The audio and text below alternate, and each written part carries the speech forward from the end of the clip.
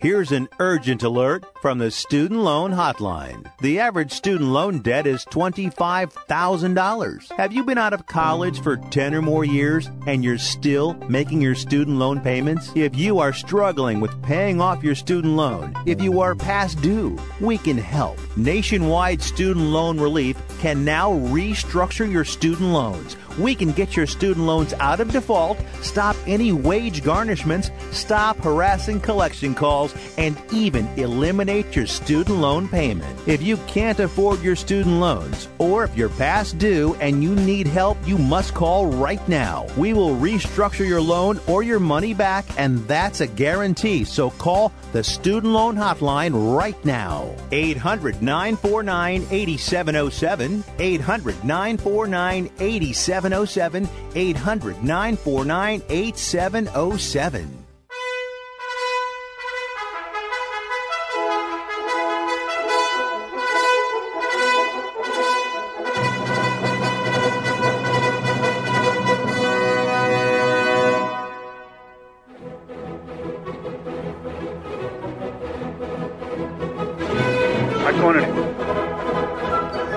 Welcome. You're listening to Sports Econ 101, the show where we discuss sports topics from a business perspective. I'm your host, Edward Brown, along with my co-host, Bruce McGowan, longtime sports radio personality. Now, today we have a new guest on, don't we? Yeah, we have a good friend of mine who actually is, I was just teasing him, he's 3 weeks younger than me. Mark Purdy from the San Jose Mercury News, who has been working in the Bay Area for many, many years, and he's got some great stories to tell about some of the people and games and events that he's covered in his long and distinguished career. So we're going to have a fun time. A little nostalgia. A little nostalgia. That's what life is all about, you know. It's the memories. And at each commercial break, we're going to ask a sports trivia question. In fact, for you old guys, this is Major League teams, 100 years. Oh, okay. We're going to talk about that. Sounds good. Yeah, there's some old stuff and some new stuff. Okay. A little variety. Something old, something new. Yeah, something borrowed, something blue. All right. We also want to talk about Kevin Durant giving up like $10 million so that others could sign. Yes. And it also saved the Warriors a lot of luxury tax money. Yeah. So not only did it take money out of his pocket, but it also gave the team a little bit more extra, to go out and buy some other players that have improved the team, actually. Exactly. Yeah. And also, I thought it was kind of neat. LeBron was talking about how Curry deserves to make $80 million a year. Well, he is probably with his endorsements. Well, no. I think he means specifically for just playing. But I think that's pretty.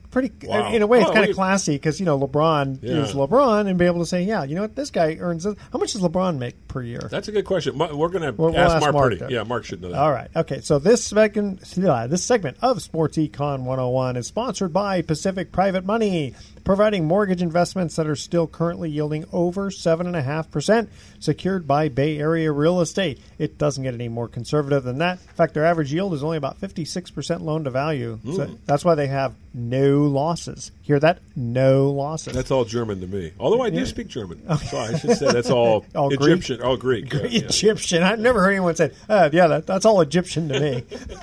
Exactly. How many people speak it? Actually, they don't think they speak Egyptian in Egypt. Arabic, right? Arabic. Okay. Yeah. Check them out at PacificPrivateMoney.com. Don't touch that dial. You're listening to Sports Econ 101. We'll be right back.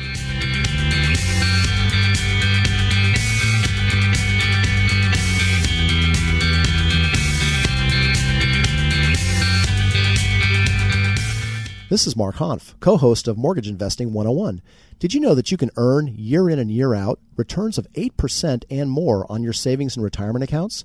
Mortgage-backed investment strategies such as trusted investing and mortgage pool funds can do just that. Since 2008, clients of Pacific Private Money have consistently earned high yields on their investments. Find out for yourself how you too can profit from these real estate secured investments. Call 415-883-2150 or visit our website at PacificPrivateMoney.com. Invest in some fun this season with this deal from Paintball Tickets. With the largest network of paintball fields in North America, Paintball Tickets is committed to bringing you high-intensity fun for a fraction of the cost. With the purchase of your paintball tickets, you'll receive free admission and equipment rentals to some of the most played-at paintball parks nationwide. And by partnering up with like-minded, safety-conscious paintball fields in thriving markets across the nation, we've ensured there's always a field close to home. These tickets, which can be purchased in bulk, are designed to fit the needs of every skill level, from casual observers to weekend warriors. This adrenaline-inducing sport is perfect for birthday parties, corporate team building, or a casual outing with friends. Make the right choice for your wallet. Get in on the fastest-growing action sport with this deal from Paintball Tickets by going to sportsecon101.com and clicking on the Play Paintball button. Transcendence Theater Company's award-winning concert series Broadway Under the Stars returns to Sonoma Valley this summer. Experience world-class wine and picnicking alongside sprawling vineyards all summer long beginning June 16th. You'll see top talent fill the stage in the open-air ruins of Jack London State Historic Park in beautiful wine country. Enjoy numbers from Tap to Fosse and everything in between with Broadway performers from shows such as Wicked, Mamma Mia, and The Book of Mormon. Tickets and information at bestnightever.org.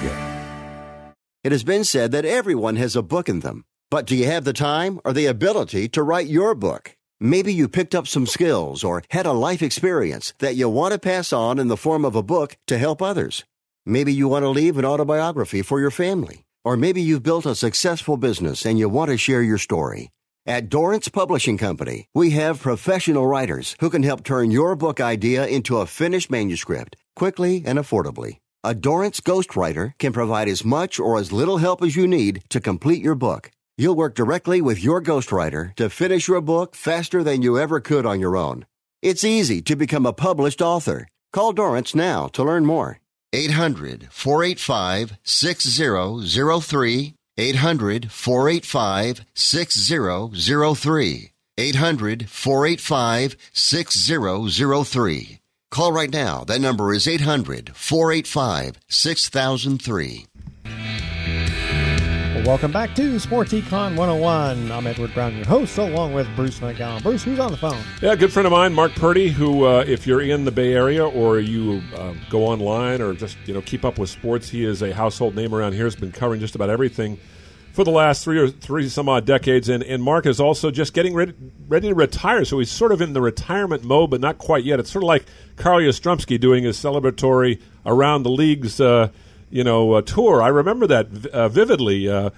Mark, I don't know if you ever interviewed or Cal Ripken, but I remember Carl Yastrzemski. I remember dealing with him a lot, and he was always a sourpuss. But when he was on his farewell tour, man, this guy was just a prince of a human being. You ever deal with Carl Yastrzemski?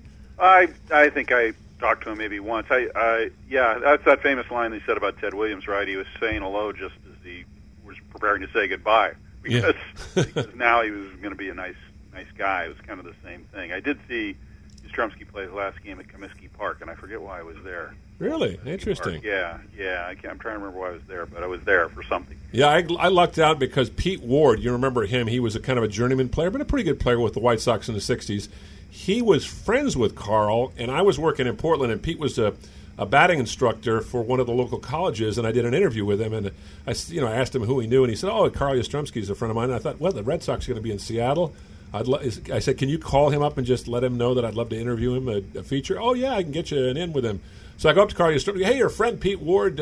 Pete Ward, he's no freaking friend of mine. And the whole thing was a put on. Yeah, he was yanking your chain. Do you ever have somebody do that to you, Mark? They just kind of kidded around with you, and you really... Oh, sure. Yeah. Well, particularly in baseball. Yeah, right?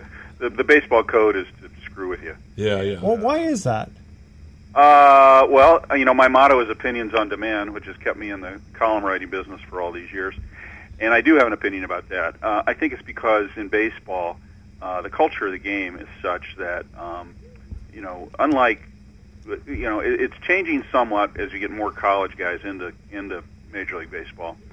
But it's still probably dominated by non-college players, MLB. And I don't mean to be a snob when I say that, but as opposed to other sports, in baseball, like in the NFL locker rooms, almost everybody's been to college.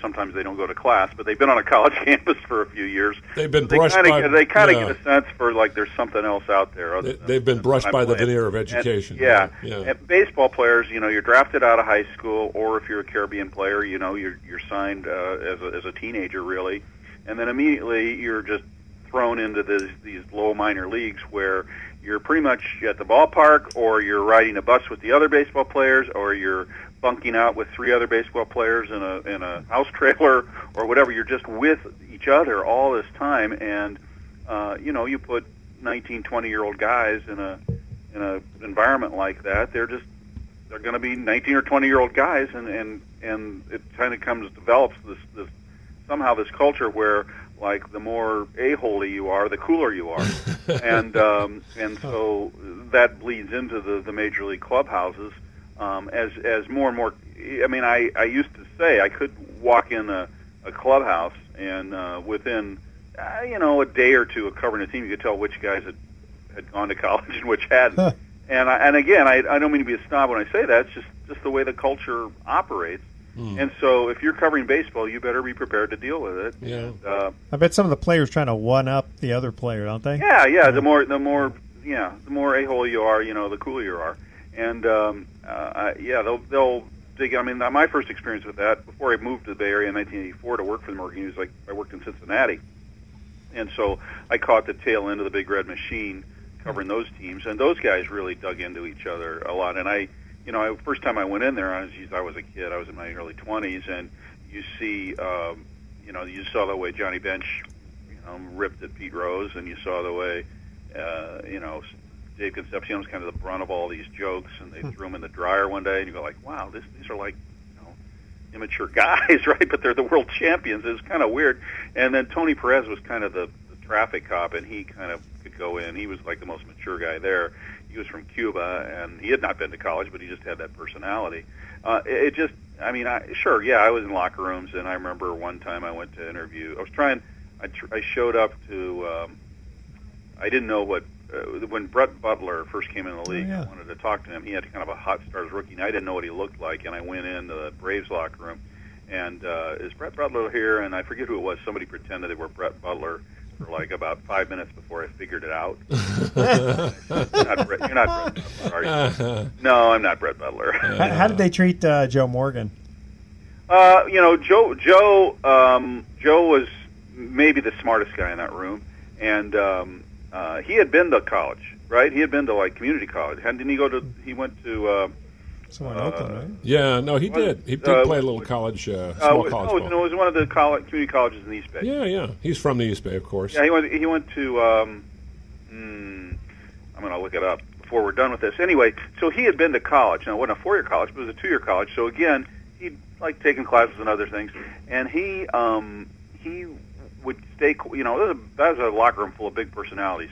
But he would kind of stay quiet, and I remember talking to him about that once, and I'd say, gee, some days you're noisy, some days you're not, what's that about? He goes like, if you notice, the days I'm not afraid to talk are the days I got 2 hits, right? 3 hits. So his attitude was, if you're playing well, you can say whatever you want. If you're not, you should probably keep your mouth shut. Smart advice. Yeah, right. I bet Ken Griffey was kind of a tough guy, wasn't he? No, I found him to be great. How about you, Mark? He was in that locker room. He and Dan Dreesen were kind of the quiet younger guys. Yeah. Didn't do much. It was a bench Rose, and then Joe when he was playing well, and then Perez was kind of the big, traffic cop, and like was you a big said. dog. Yeah. And he was the one guy who could kind of come in and say, hey guys, settle down or whatever. And then later on, Tom Seaver joined that team, if you remember. Oh, yeah. And he was, I learned a lot about baseball from that guy. I know other people had difficulty with him, and it was kind of an awkward thing, Bruce. You've had this experience, too, where Seaver was always good with me. I don't know if he thought I asked good questions. I don't know what. I don't know. I have no idea. But I learned a lot about pitching from him and how pitchers prepare and so forth. I remember one, 2-hour-long talk we had at spring training once, of all places. But I could see, but Tom would sometimes treat other guys not so well, and it would kind of make you feel uncomfortable. So, am I supposed to, say, hey, Tom, knock it off. I mean, I was a young guy. He was an older guy then. But it kind of, you probably have that experience too, right? Oh, yeah. Somebody's been very professional and good with you, and then you see him maybe abusing another reporter, and you're not quite sure how to react. I always had that with Barry Bonds, and I got along great, and I think it was probably because I did a bunch of interviews with him before he came to San Francisco when he was in Pittsburgh, and I asked him a lot about baseball history, and he appreciated the fact that I knew that. And I think the thing with Barry was, tell me if I'm wrong, Mark, because you had obviously your own relationship with Barry Bonds. You covered him as closely as I did, if not even closer. If you get off to a good start with a guy like that, he's not always going to be great with you, but more times than often, not, he will sit down and talk with you and answer your questions. And I never had a problem with Barry Bonds, not once. I saw him being rude to a lot of people, though. What was your experience with Barry Bonds? Well, I just thought he was a weird guy. He was kind of strange, really weird guy, and I had good and bad experiences with him. And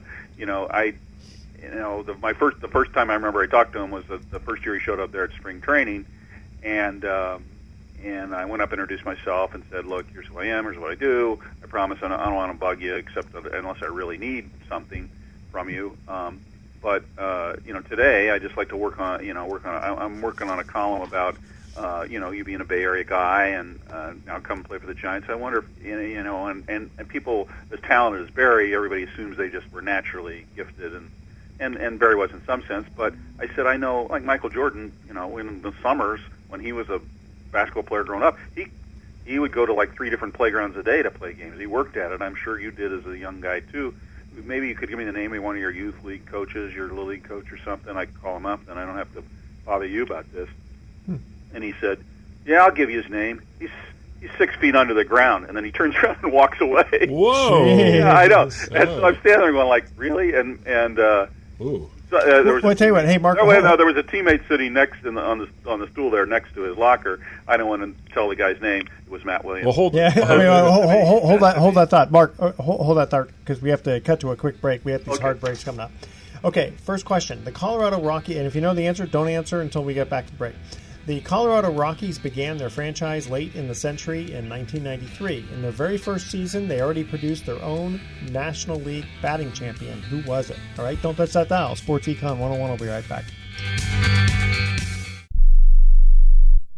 Results may vary, not a solicitation for legal services. If you owe the IRS back taxes, payroll taxes, or have not filed your returns, the IRS will get you. They can take your property, take you to court, even put you in jail. One call to Wall & Associates, and your tax problems are solved. Wall has saved clients over $150 million in the last 5 years. Our average client settles for about 10% of what is owed. With one call to Wall, you'll never need to talk to the IRS again. We offer free face-to-face consultations in your local area. Remember, Wall has a proven track record with a total client savings over $150 million.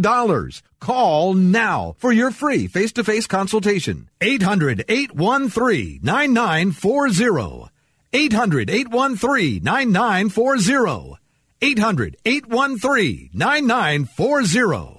Rebuild or replace transmission, $3,200. Anti-lock brake system, $1,000. Rebuild or replace engine, $2,400. Truth is, once your manufacturer's warranty runs out, it's all on you. Every last cent. Get protection for covered repairs with a vehicle service contract from Toco Warranty. Unlike other companies, with Toco, there's no down payment, and the monthly payments are really affordable. Not sure how long you're keeping your car? At Toco, you can pay as you go. Keep your hard-earned cash and call Toco Warranty right now at 800-222-2313 to save big money on covered auto repairs. Prices vary by vehicle, but for about the cost of a tank of gas per month, a Toco plan has your back on expensive covered car repairs. Monthly payments are very affordable. Get your free quote now. Call Toco at 800-222-2313. That's 800-222-2313. 800-222-2313. Cancellation fee may apply. Subject to eligibility. Not available in Missouri and Washington. Waiting period and deductible apply. Coverage provided and administered by Warrantech Corporation or its affiliates. Not affiliated with any manufacturer or dealership. Visit TocoWarranty.com for complete terms and conditions. This family is at home, but they won't be answering the door. They know that the pounding on the door is a process server from the court waiting to hand them foreclosure documents. So instead of enjoying the home they worked so hard to afford, they sit hiding in the dark. Mom, what was that? But it doesn't have to be this way. This family can save their home, but they must act fast. Call Allied State Foreclosure Solutions at 800-274-7312. If you're being threatened with foreclosure, have been denied a loan modification, missed a payment on your mortgage, been a victim of a predatory loan, or are upside down on your home, it's critical that you call Allied State Foreclosure Solutions now. 800-274-7312. Allied State Foreclosure Solutions has an attorney in your area that will meet and speak with you. You can stop the foreclosure process, lower your monthly mortgage payments, save your home and your credit, but you must act now. Call 800-274-7312. 800-274-7312. Not available in all states. Paid non-attorney spokesperson. Welcome back to Sports Econ 101. Edward Brown here along with Bruce McGowan. First trivia question. The Colorado Rockies began their franchise late in the century in 1993. In their very first season, they already produced their own National League batting champion. Who was it? Well, I think I know, but I'm going to let Mark try to answer it, too, see if he has a different one. Well, was Todd Helton on that team? I don't even know. No, this would be 1993. Yes, he came a little later. Little later. No, I don't know. Okay. Andres Galarraga? That's correct, Yeah. Andres. It's always funny with Andres. You always think of him as that power hitter. He hit the longest home run, I think it was. Didn't he mark it in San Francisco's new ballpark? I think it was something like 500 feet, something crazy. I don't know. Yeah, interesting. I only keep track of the homers hit into McCovey Cove. There you go. And Bonds has about half of those. Because if you know that story, I was the guy who came up with that name for that. Yeah, I do. That is kind of really? Mark came up with a name for McCovey Cove, which I think is a great idea because McCovey hit so many long balls and he would have hit them into the cove. Also McCovey, Well, but also, when that ballpark was being built, they were going to have Willie Mays Plaza, the Willie Mays statue, and I thought, well, geez, what are they doing for McCovey? And found out they really weren't doing anything, and which is shameful. Yeah, or was there were well at that time, Bruce. You remember Willie was kind of in a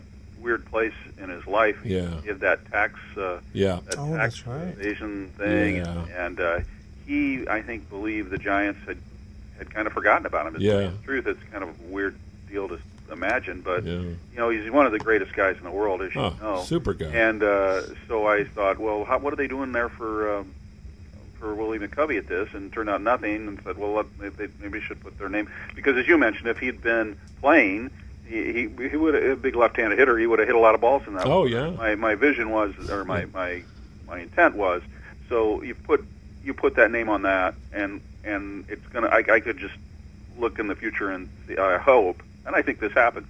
Kids will say, why is that called McCovey Cove? And then the parent gets to say, well, let me tell you about Willie McCovey, right? Yeah. And baseball's that kind of sport. And they'll say the guy who named Willie McCovey was Mark Purdy. That's right. It's been great for Willie. And then only like a year or two after that did I realize, boy, I'm glad. I don't have many good ideas in my life. But that was a good idea. That was a great idea. Probably the first time anybody from San Francisco thought somebody from San Jose had a good idea. Well, it's interesting. But I thought, if they hadn't agreed to do that, if San Francisco and the Giants had not agreed to just go along with my idea to name that McCovey Cove, by now it would have been like Taco Bell Cove, right? Yeah. Well, the idea about remember, because San Jose almost stole the Giants from us. That's right. You remember that?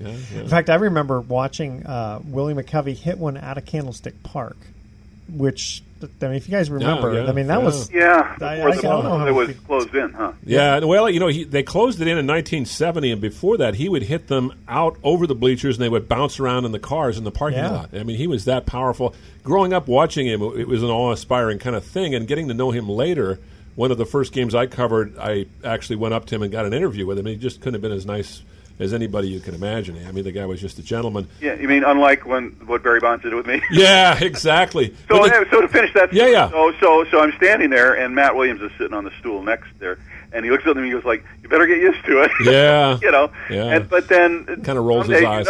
Barry would be very cooperative. And It was odd. I said to him once, I get paid the same whatever you do, whether you MF me or whether you answer questions or not. I don't.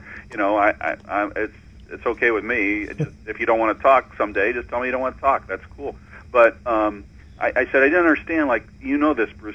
If he had a bad game, particularly like in a playoff or a big game, he would like talk a lot about, like, I screwed up, I didn't. Yeah. You know, I just said, but then if he'd hit like 2 home runs or 3 home runs, you'd want to go talk to him about that. He wouldn't want to talk. And yeah. Yeah. Say, no, go talk to Interesting. somebody else. I'm done. I don't do it. And then I said to Barry, I said, but I said, and that's okay, you know, you can do whatever you want, but then don't come and tell us you guys only write about me when I screw up. Well, you know what's interesting? relating to your The story. only time he talked was when he screwed up. No, you're right. It's interesting. I have always thought about this as a kind of a weird coincidence. Bill Walsh was the same way. When the 49ers would win, which is most of the time, Walsh could be very curt and defensive. When they would lose, he would show a part of himself that was not available most of the time, and it was really interesting. You could see he was really hurt by the loss, and he would handle it really well. And I asked him about it years later before he passed away, and he says, if I taught, he said, you're not going to learn anything from me about how we won because you saw it, but you need to know how we lost because I can explain it better. And that was his rationale. That's good. So I appreciate that. Maybe Barry was thinking the same thing. Maybe he was saying, hey, you saw the home run, you write about it. I hit it, I see it, it's gone. I don't want to think about it. But and that's fine. Yeah. And don't gripe and say you only write about me when I do bad things. Yeah. But I got to appreciate the humility, though. Well, and being able to talk it is about interesting. At least he's willing to talk. Because I know a lot of guys, for instance, Jack Morris and Dave Stieb, 2 great pitchers in the 80s, always effusive when they'd win, great to talk with. Yeah. After a game, they'd lose a game, which was pretty rare.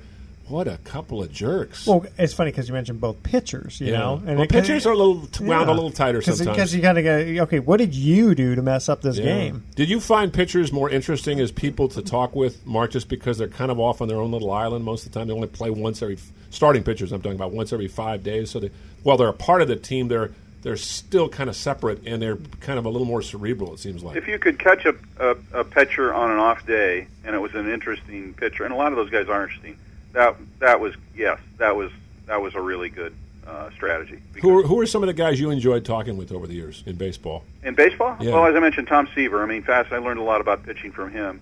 Joe Morgan, of course. I'm trying to think. Carney Lansford.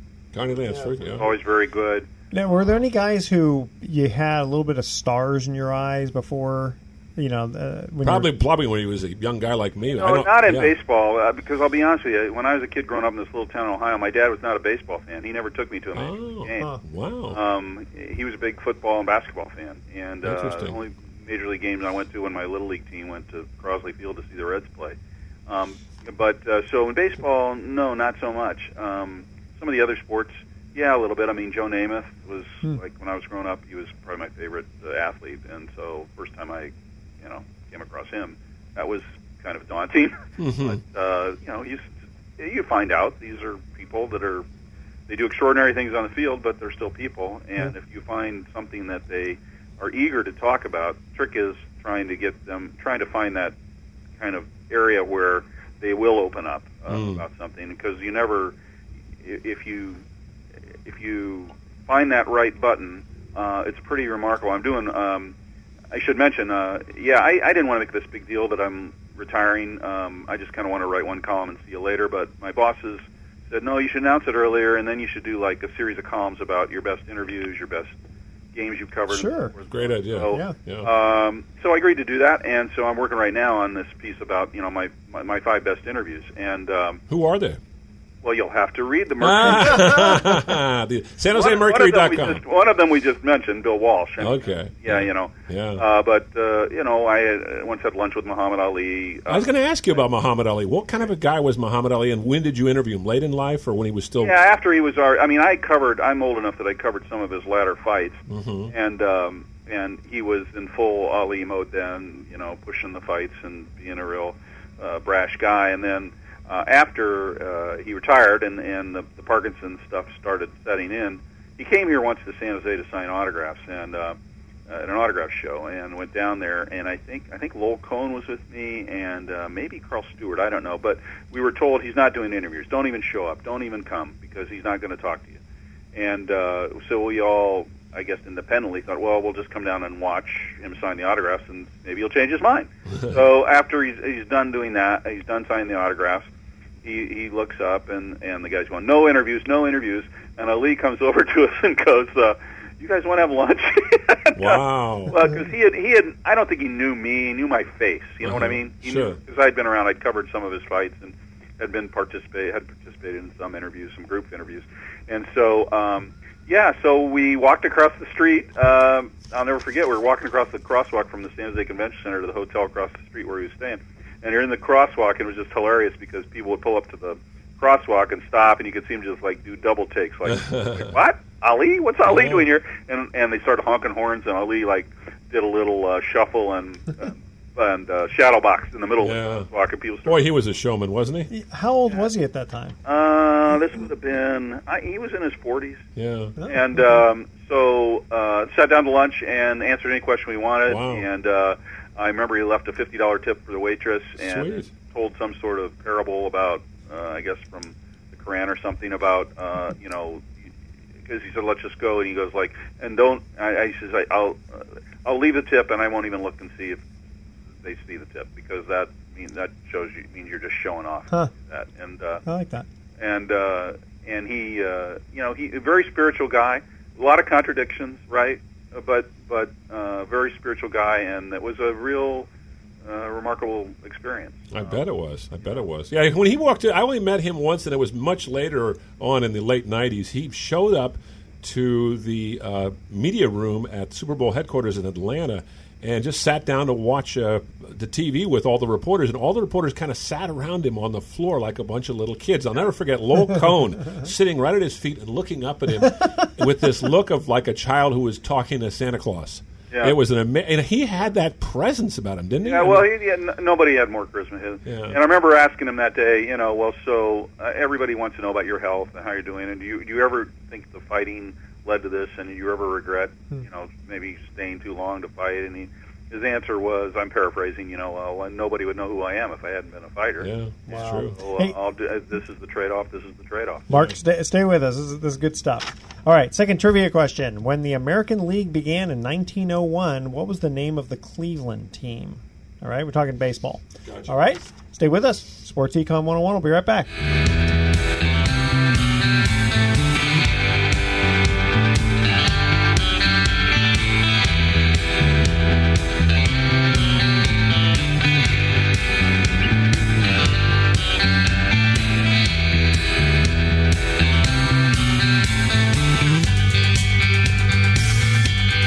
How would you like to earn over 8% per year in your investment portfolio in a conservative investment that has been considered one of the best-kept secrets in investing?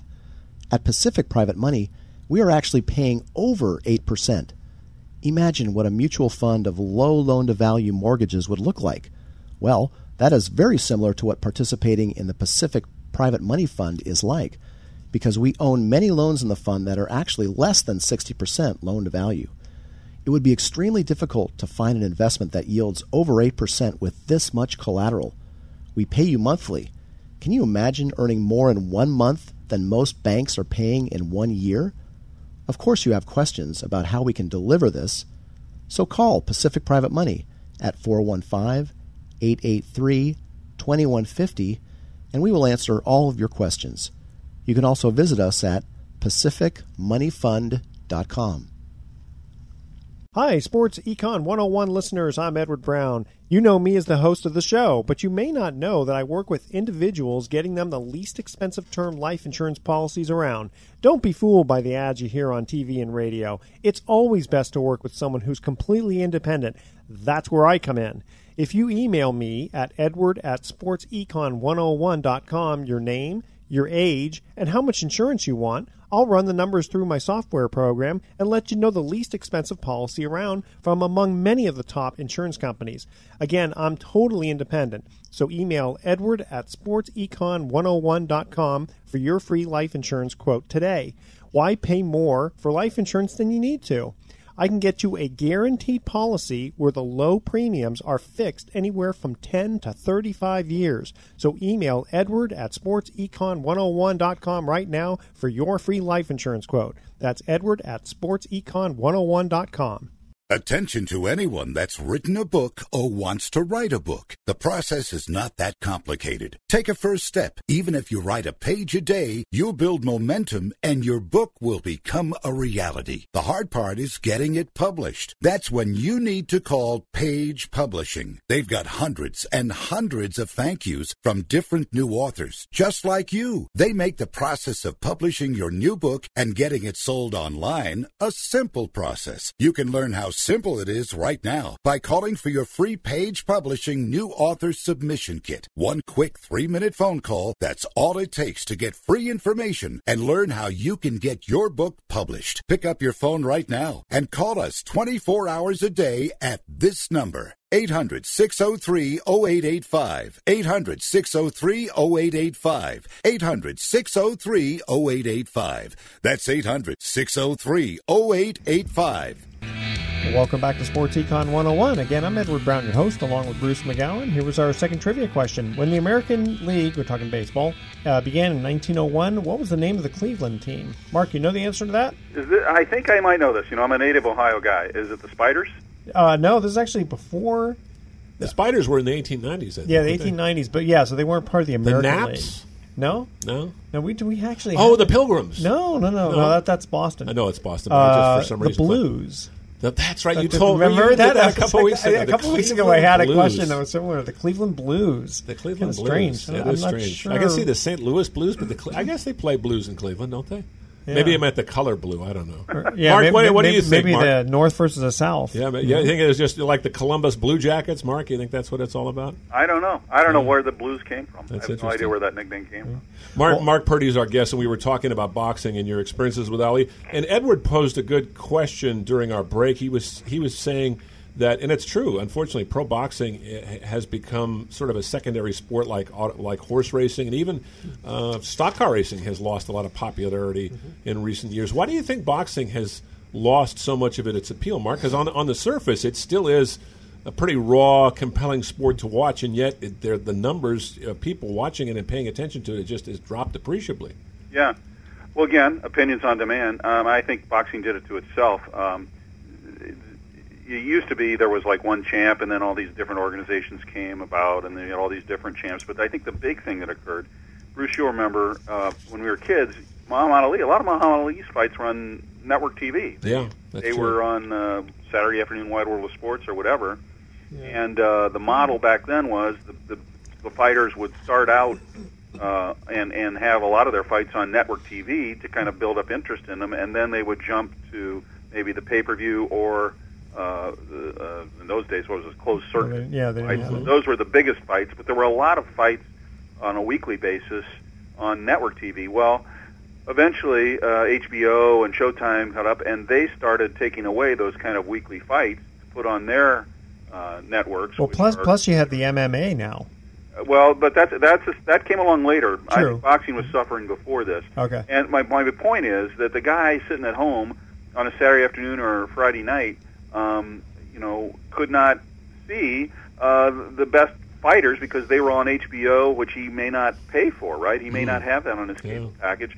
And so those guys were, instead of building their reputations on network TV, now all of a sudden, you kind of had to be in the know about boxing. It became more of a niche sport, and that has really damaged it. Yeah, 60 years ago, boxing and horse racing were probably the two big sports behind baseball, right?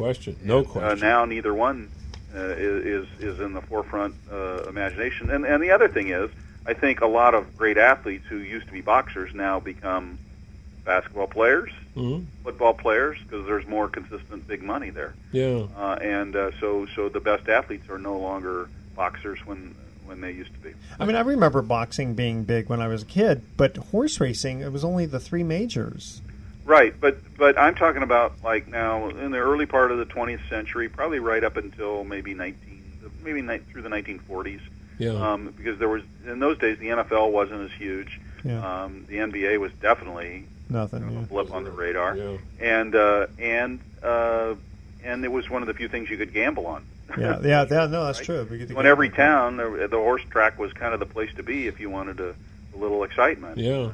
Then it got a lot of competition, and the horse race industry again kind of turned on itself and became this niche thing. Like you kind of had to be in the know to get involved in the breeding and all this stuff. Well, also the 1919 Black Sox scandal probably had an effect on gambling on baseball. Right, yeah. But baseball was smart there. Of course, hired the commissioner Keensall Landis to kind of clean that up, and that baseball also.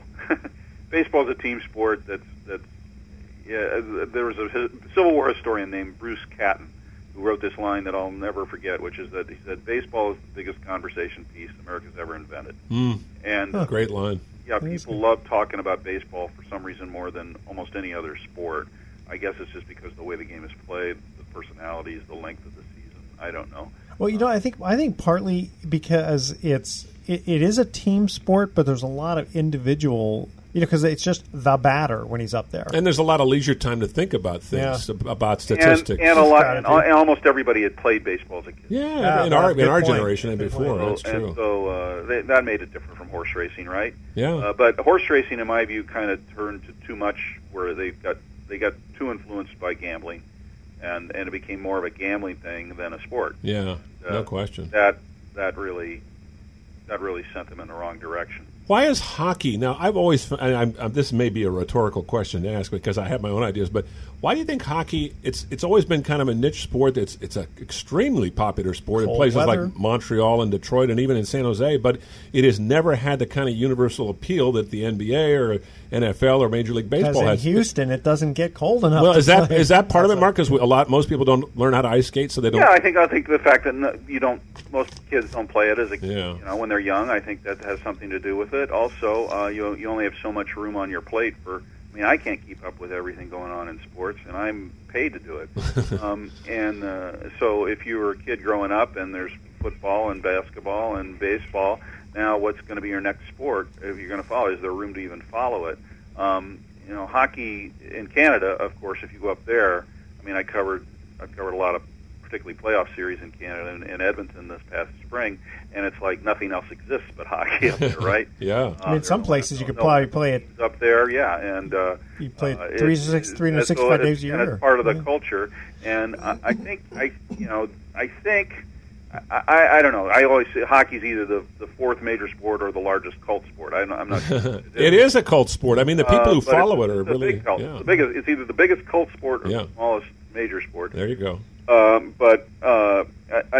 also think people, if you've never been to a hockey game in person, it's hard, I think, to follow on TV what's really going on. I think you need to see a game in person and I agree. Feel these guys and get a sense for how the game works. I mean, I have people say, "Yeah, I don't get it." I say, "Well, you like the football, right? Yeah. Well, in the NFL, like the quarterback drops back, he's got like 2.5-3 seconds to decide what he's going to do with the ball. He's going to throw it. Is he going to pull it down and run with it? Is he going to toss it out on an outlet pass? Is he going to throw the ball away? Well, what's he going to do? Well, in hockey, every player is like the quarterback that has the puck, right? Yep. Every player that touches the puck is like the quarterback, and he's got 2 seconds to decide what he's going to do, or he's going to get his block knocked off. And is he going to pass it? Is he going to skate with it? Is he going to drop it off to somebody else? And that happens dozens of times a game, right? Yeah. That's why I find it fascinating. And people say, "Well, gee, I hadn't thought about that part of it before." And so I think that when you watch enough hockey and you see the skill it takes and what they're doing, I think you gain an appreciation for it, particularly in a building itself where you get a sense for the speed. But you got to get people in the building, and this is where hockey kind of hurts itself, right? The fans who love hockey, right? And they fill up the building, but it's the same guys, right? It's the same in the Bay Area. They probably rotate maybe 150,000 different people. Well, you got to get near the glass too. If you're way up high, you can even upstairs. But my point is that so the SAP Center holds 17,500 or whatever, and between partial season tickets and everything, but it's probably the same 100 to 150,000 people going through that. But the other people just don't go. Yeah. And if you don't go, you don't get the sense of what the game's really about.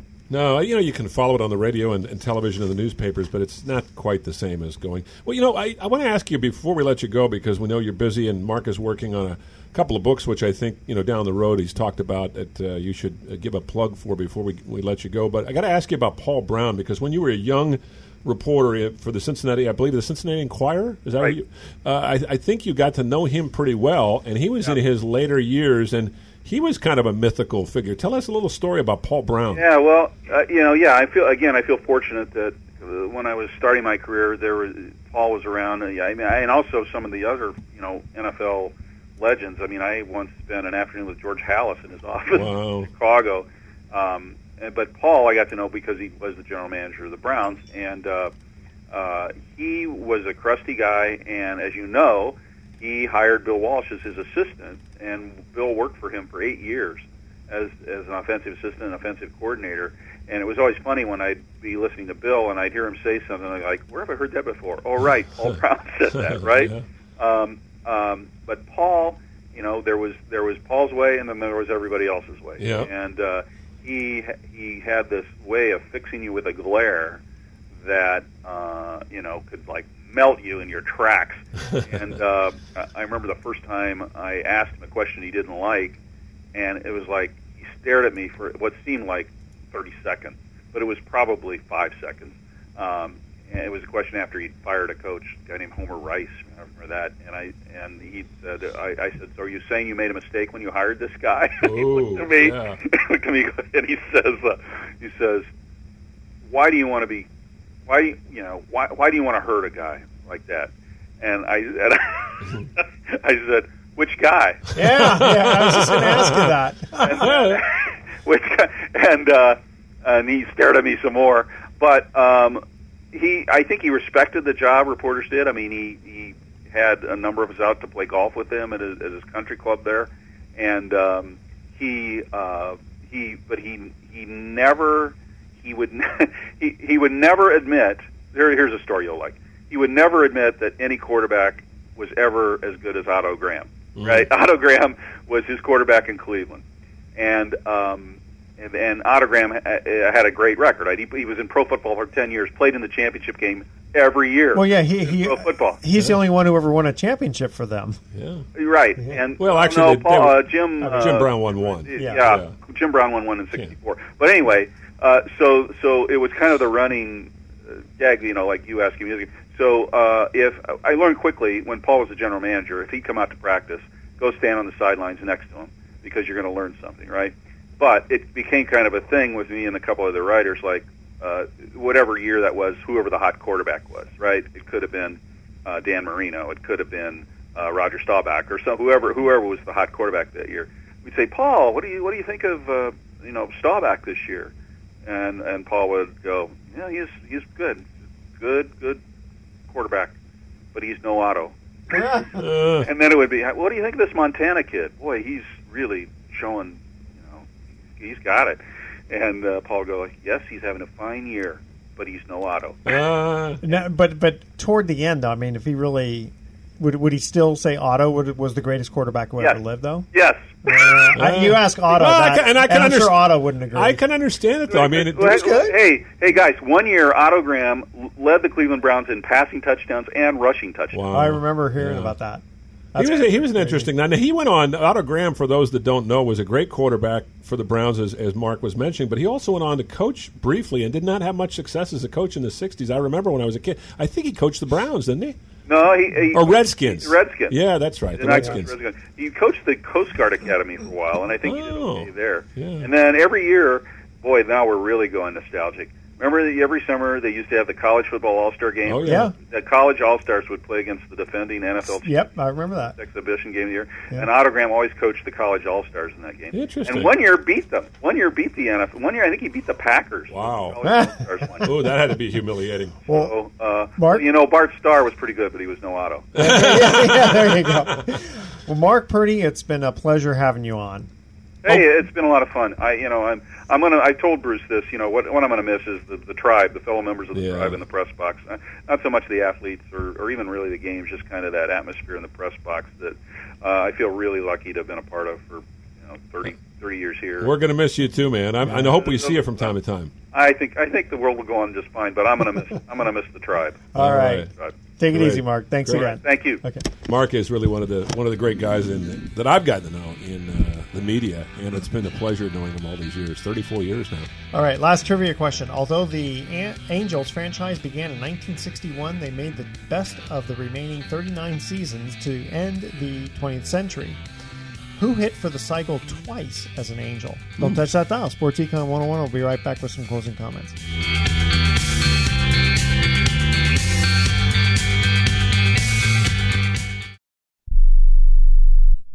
Are you an inventor who would like to try to have an invention or idea patented and submitted to companies?